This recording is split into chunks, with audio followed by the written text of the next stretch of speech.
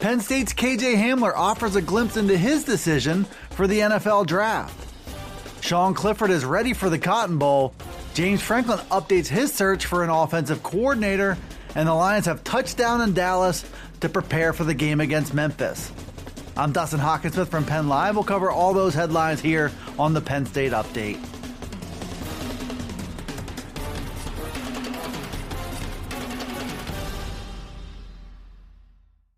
Penn State wide receiver KJ Hamler opened a window into his thinking about the NFL Draft.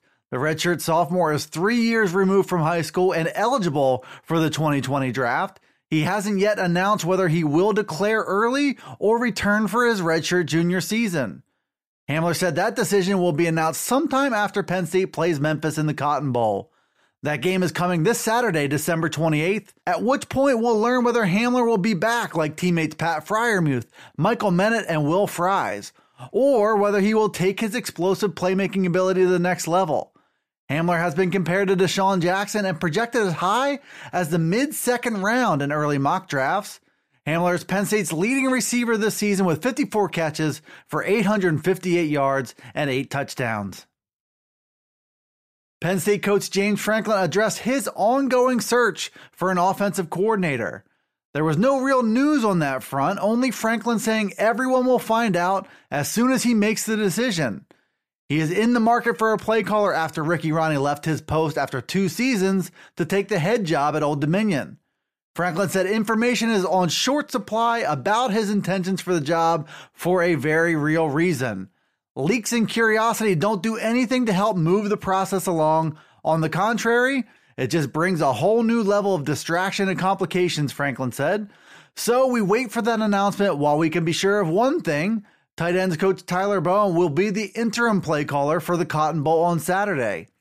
Bowen has also coached offensive linemen at Maryland, and he's been a coordinator before during his time at Fordham. When it comes to internal candidates for the job, Bowen's name could be at the top of the list. His performance on Saturday will be worth watching.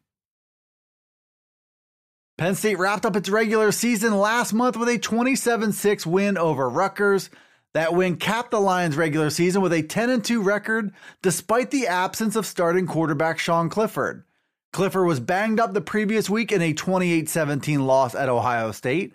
Will Levis entered for the second half of that contest and brought a spark to a late comeback bid. He then made his first career start and had some struggles through the air against Rutgers. But when it comes to the Cotton Bowl, Clifford looks like he will be a go for Penn State. He said himself that he's feeling good with a few weeks of extra rest. And James Franklin added that he expects Clifford to be 100% come game time against Memphis. Clifford has a chance to be faster and more crisp if he is indeed back to full strength. He should also bring back a new dimension to Penn State's passing game. Penn State goes into day 3 of its time in Dallas in the run-up to the Cotton Bowl. The Lions left Harrisburg International Airport for Dallas on Saturday to wrap up a busy week that also included practice and Wednesday's National Signing Day. The real activity and preparations for Memphis begin right now, but the bowl system also allows for fun and new experiences for the players.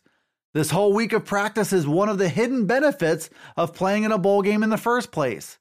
It gives Penn State coach James Franklin a chance to get extra reps for his guys and to give his young players a chance to experience a big game atmosphere. The Lions went 10-2 on the season and just missed out on a trip to the Rose Bowl.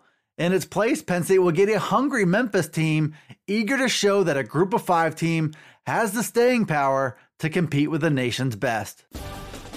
Thanks for tuning into the new Penn State Update Daily News Briefing. It's available right here on Penn Live. It's also on Alexa, Apple, Google, Spotify, and Stitcher. Be sure to follow, like, subscribe, and rate the podcast and get all the latest from us here at PennLive.com/Penn State Football. You can also follow along on Twitter, Facebook, and Instagram.